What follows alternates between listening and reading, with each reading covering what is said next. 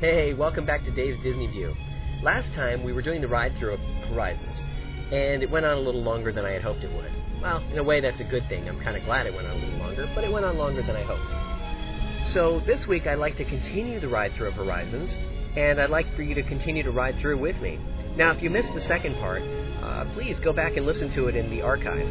It's really kind of interesting as I get into this point where we're going to pick it up here. Swatting at the water, which is kind of funny, kind of telling that it's just not an obvious little gimmick that was there.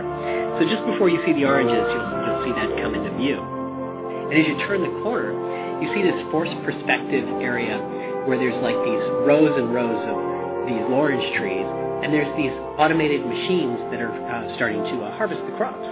And so here you are in the desert, picking up these harvested crops and taking them in.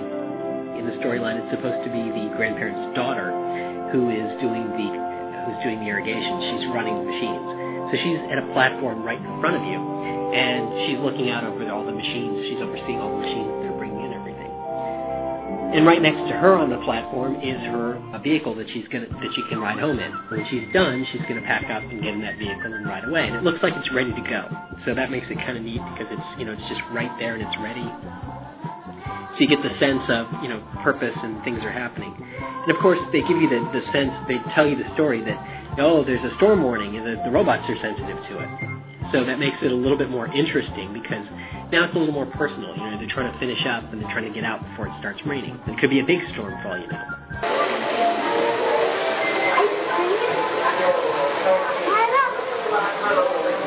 Just can't. Saturday, guys.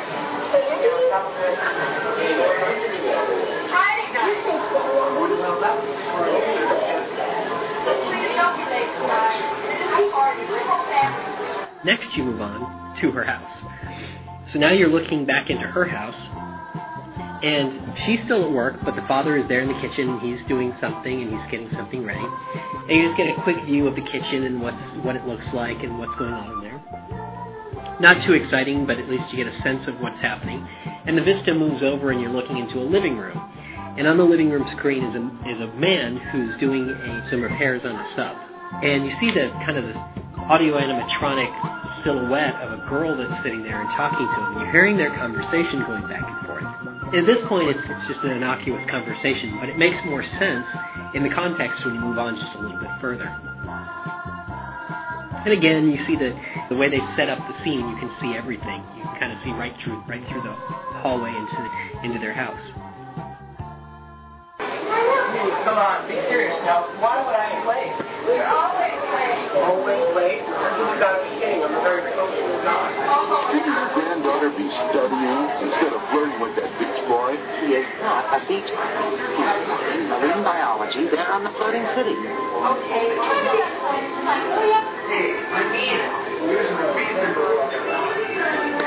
I hope you're right, because we already missed that ride.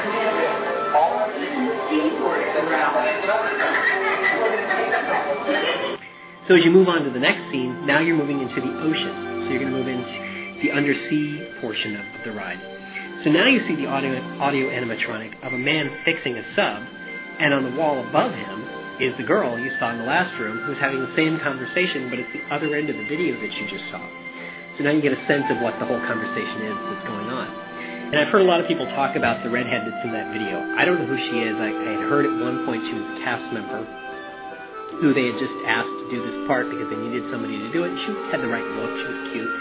But since then, I've heard a lot of people saying, there's something about her that's really striking and somewhat engaging. And I can remember going through the ride and thinking, wow, she's really pretty good looking. So kind of funny how that still plays over time. I was just watching it and I thought, wow, she's still kind of cute, and I always wondered who she was.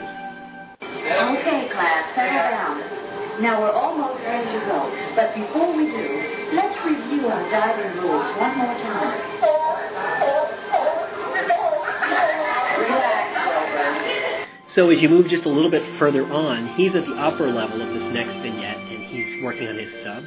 And you move a little bit further and kind of looking down a little bit, there's a group of school kids who are getting ready to go out and go out in the ocean and do some diving. So they're having a conversation, and there's a sea lion in the room with them. Here's another point where you learn something and you don't realize it. You're listening to them talking about scuba preparations, and the things they're doing are true scuba preparations. They're things that you get ready for when you go to dive. One interesting side note, the children that you see in this scene are actually audio animatronic representation of Imagineer's children. So they did a really clever job of kind of suiting up a couple of the children and making casts of them so they would have images of the children. For a long time, the images of these guys' children lived on through the attraction, and I understand that the audio animatronics are still somewhere in the parks. I don't know where they've been deployed to at this point. Come on, underwater safety's no joke. Scott? Yes? Let's hear those safety rules.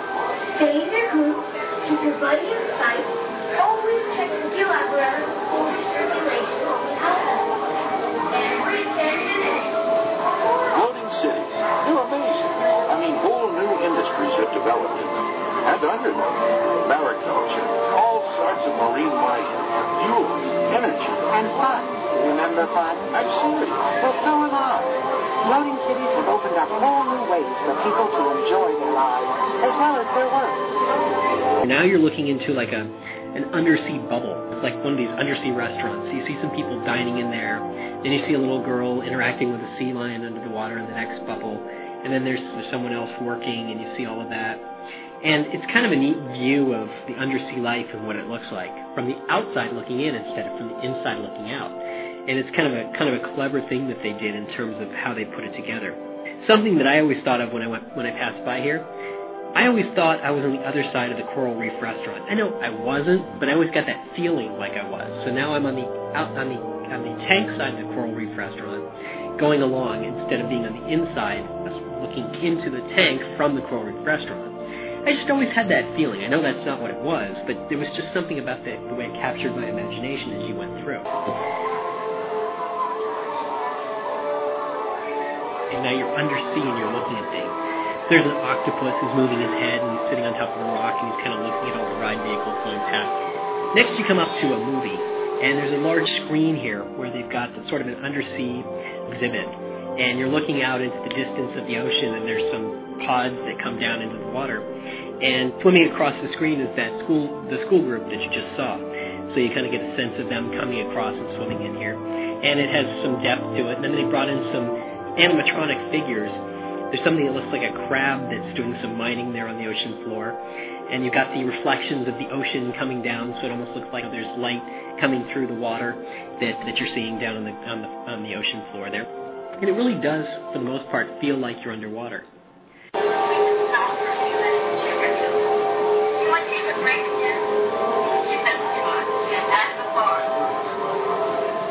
Okay, class, let's stick together. Sue, come on, keep up with it. Her name is almost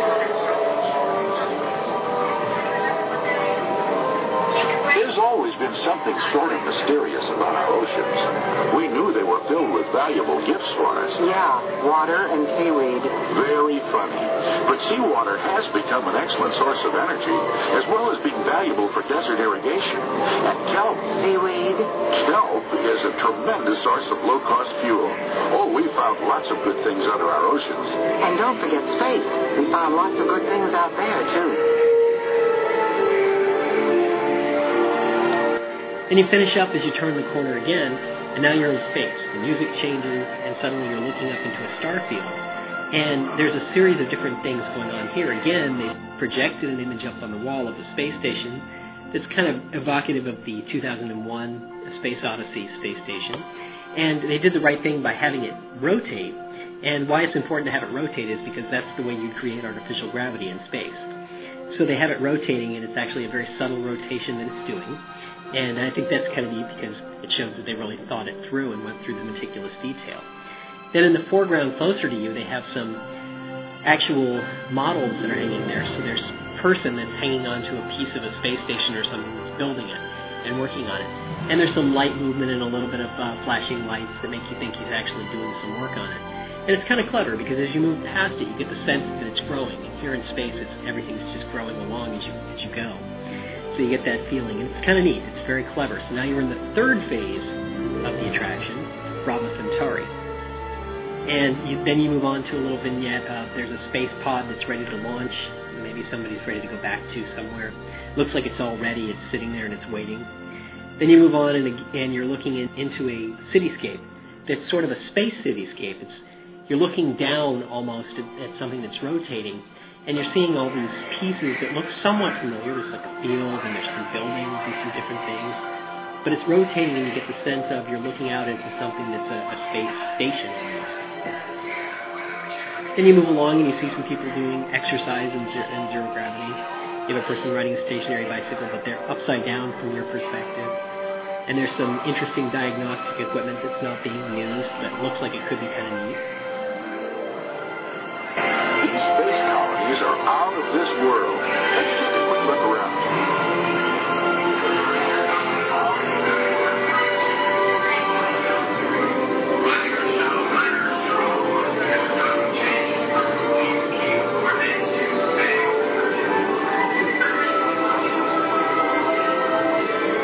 Now there's the new frontier.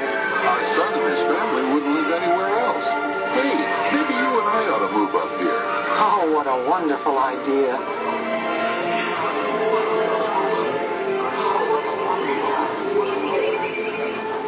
Now there's my speed. Sports, exercise, and zero gravity. It looks like fun. It is once you get the hang of it.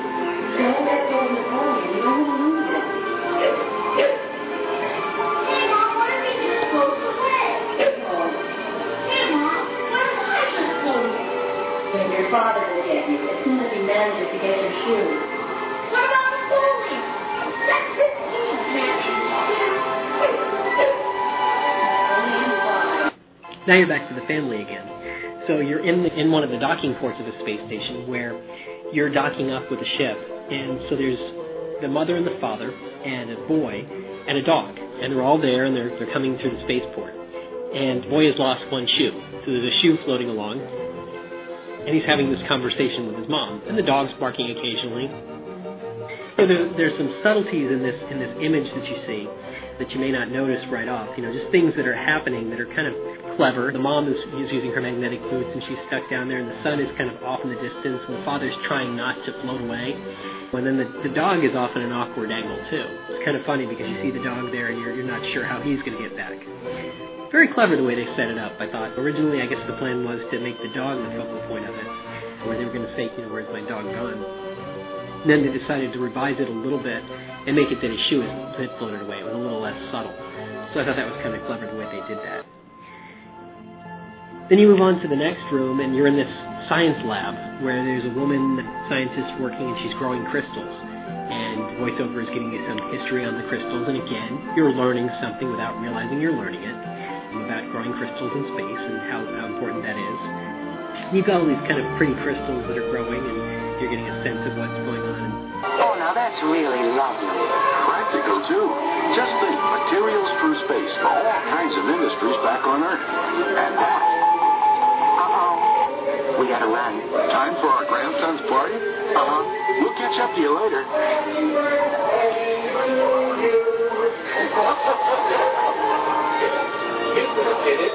Thank you. We kind of think so. Gee, we wish you were here. We made gallons of homemade ice cream. And then all of a sudden, the grandparents get a signal that they have to go attend their grandson's birthday party. So you move into this next room, and you're looking over the shoulders of the family that's sitting on the couch. So there's the mother, the father, and a child sitting on the couch, and it's the birthday. And what they've done is they put up 3 screens in front of you. So you're looking over the shoulders on the couch, and the people are all looking at these screens as well. And on the screens are holographic images of people. So what you've got when you look at the holographs are you've got the grandmother and the grandfather in one picture. You've got the guy from the sea cab who is talking to the girl on the screen on one picture, and then you've got the granddaughter, the redhead, who's on the third picture. And they've created these holographs of them, and I think it's kind of clever because they look like holograms because they stick out of the wall. And to the naked eye, when you're looking at them, it looks very convincing.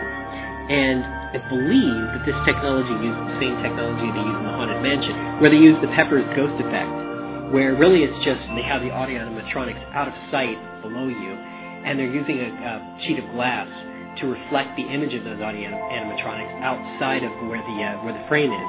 So it looks for all the world like they're sticking out. And if they put it at the right angle and they bring you by it at the right angle, it looks like they're holograms, but they're really just audio animatronics that are kind of underneath you. But very convincing. I mean, it really looked like they were doing a hologram there. And for 1982, that was pretty remarkable. One little side note about this holographic images that you see there. Turns out that they used the Happy Birthday song, which you heard in the background, and the rights holder to it requested royalties from the Disney company because they were using the song in the attraction. The problem is that the song is in the public domain, and there was a lot of legal battles about that song and who owned the rights to it and what they actually said and how it could be used. And the way it kind of worked out in the legal system is generally that anyone can use it to sing at a private function, but once it's on public display like that, you have to pay royalties. So the Disney company wound up shelling out for the song to keep it in the attraction. Kind of funny how these little stories kind of find their way into the whole nature of the storyline, isn't it? One little thing just kind of works its way into the story just in a very simple way, and winds up costing them royalty money over the course of 17 years. Happy birthday to you. Happy birthday to you.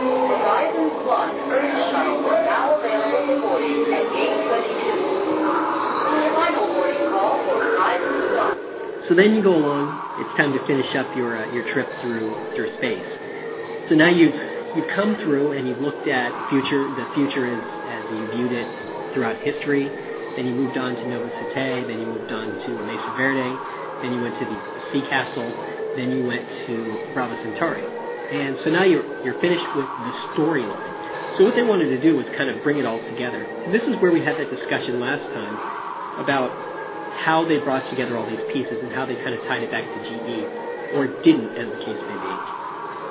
So in the early days of the ride, there was nothing that really tied it back to GE. I mean, you had the GE logo a couple of places that was kind of cleverly buried, but you really didn't have anything that really told you it was GE. So the intent here was to kind of bring it back at this end part to something about GE, but they changed it along the way to decide to make your own ride ending.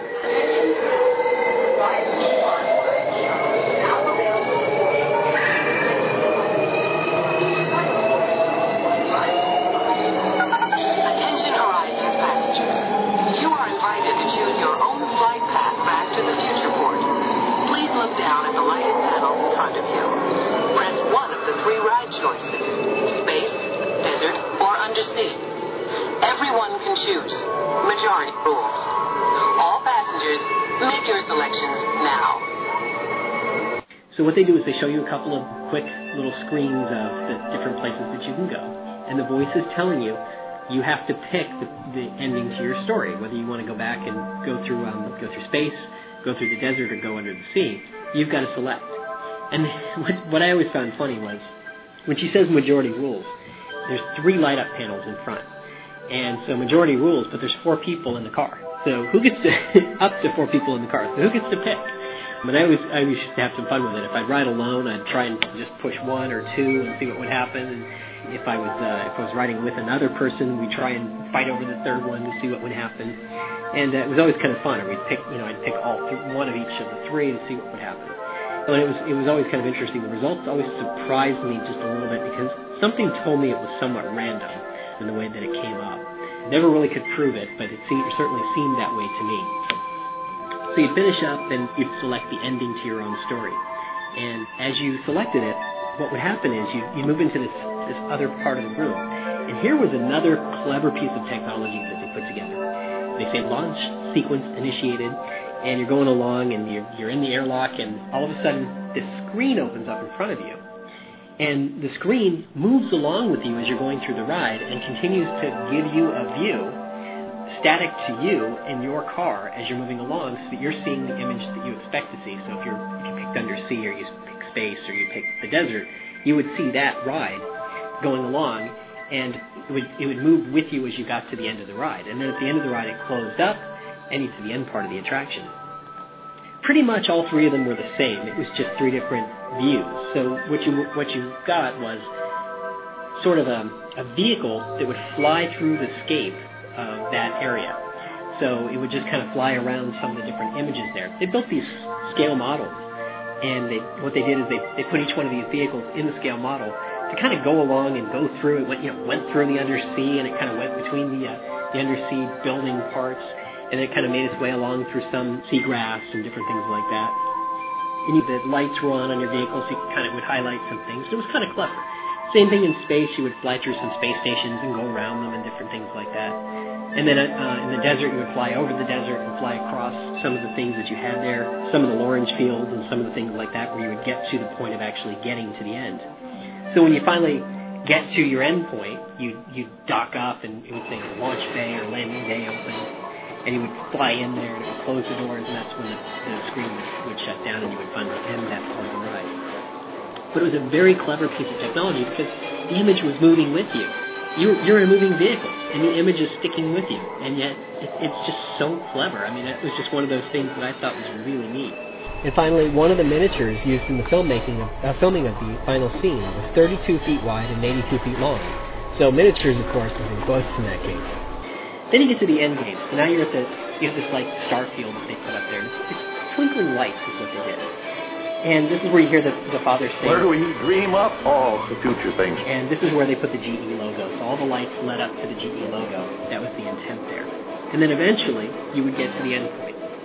And at the end of the attraction, there was a nod to GE in here as well. I believe it was the woman's voice who said something like, thanks to all the hard work of General Electric, we bring good things to life, or something like that.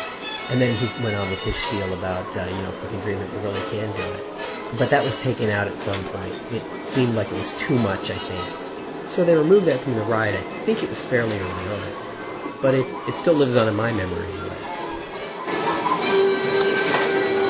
Well, we're almost back from the future. Oh, it went by so quickly. Yes, but one of the nice things about traveling into the future is that the journey is just beginning. That's right. And I'll tell you something. If we can dream it, we really can do it. And that's the most exciting part. From all of us, thanks for exploring horizons. Now, please take small children by the hand and watch your step onto the moving train. So you get to the unload area, and you'd step off onto a moving platform, and you'd start walking out. These were lit up a little bit differently. They had some neat lighting effects that kind of lit up the walls in different colors, so as you'd walk out, you'd kind of get a sense of, I'm coming back to reality, going back into the Epcot Center. And I'm walking back out, and I'm leaving this place. And I had some images to kind of remind you of what you had just seen, so you could be leaving and kind of remembering it. As you were leaving the attraction, there was a song that was playing, and it was an original score that brought out the nature of Horizons. So I want to make sure I played that here so you got a sense of what it was and what Horizons really meant.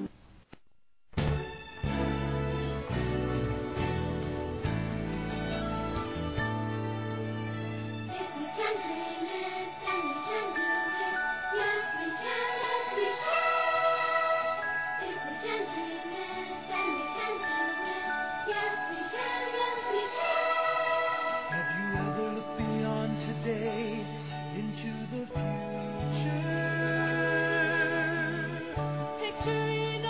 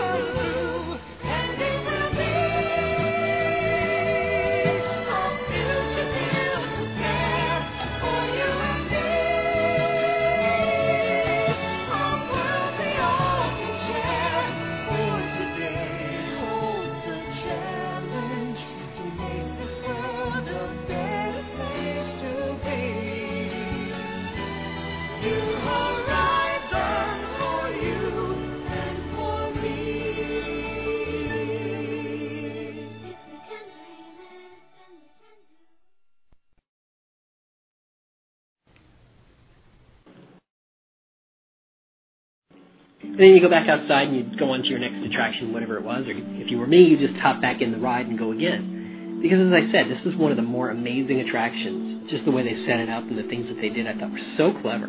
Just really, really neat, and I really enjoyed it. I just really thought it was very, very interesting because they were telling a story. And there's so many rides out there where you're just supposed to have fun. The thrill rides. You get on it, you ride around, you ride on the roller coaster, and there's no real theming. It's just riding on a roller coaster. This particular attraction told a story, and it was a real interesting story. Now, granted, they probably couldn't have kept this up. It's kind of like Tomorrowland in some ways. How do you keep up the story of the vision of the future when the future is always evolving? So they kept it running for 17 years. In that time, technology evolved to a large degree. When you look at it, you realize, how would they have kept that going? How do they keep the momentum going on changing this without overly changing the attraction? I mean, you'd have to tear out big chunks of the attraction and change it. I don't see how you can do that. And it's the same problem they face in Tomorrowland today. Now I think they're viewing Tomorrowland as Walt Disney's view of the future from the 1950s, which I guess makes sense. Kind of changes the viewpoint, but it's better than trying to keep up with the technology and doing things. Interesting thing about technology, when you look at the last century, from 1900 to about 1950 or so, you had a lot of industrial things that happened, and you moved kind of slowly up to a certain point in 1950. Then from 1950 to 1980, you had a steady amount of growth, but it was greater than what you had in the early 50 years. Then from 1980 to about today, you really had growth that was just off the charts. It's been growing exponentially every year. So it's impossible to keep up with the technology and the technology growth because you have no idea what's going to be coming next. Although archaeologists have discovered that our ancestors' remains dating back 75,000 years, technology has truly only emerged to steer the future in the past few hundred years as scientists and inventors purposely sought to understand the world and improve our way of life. It is estimated that the supply of scientific information is currently growing at an approximate rate of 13% a year, yielding better resources for tomorrow's technologies. So when you think about how do you draw a ride, how do you make a ride like this, it really shows the future. The fact that they were able to do something that was 17 years in running and really didn't need much updating. Toward the end, it looked like it was a little weak. If you rode it in the late 1990s, you kind of rolled your eyes back a little bit because it's just a tiny bit corny, but because we had evolved so much more over that period of time. But really, it ran its course, and it had those certain elements to it that made it interesting and compelling. So I am sad that it's gone. I'm sorry that they took it away. I'm sorry that they took it down. It's one of those moments because I had lived a part of it, having worked for General Electric and being able to go up into the Horizons Lounge, and having ridden the attraction. My estimate is I probably rode it over 100 times.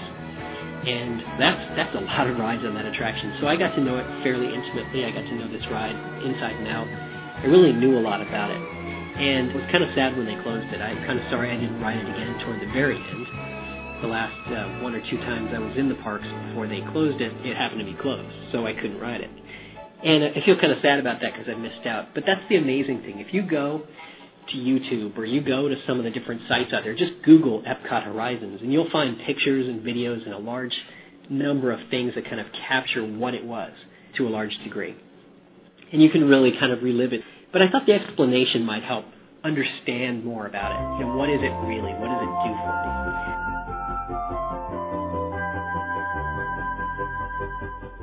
And that will wrap up our show for this week. We hope you enjoyed it.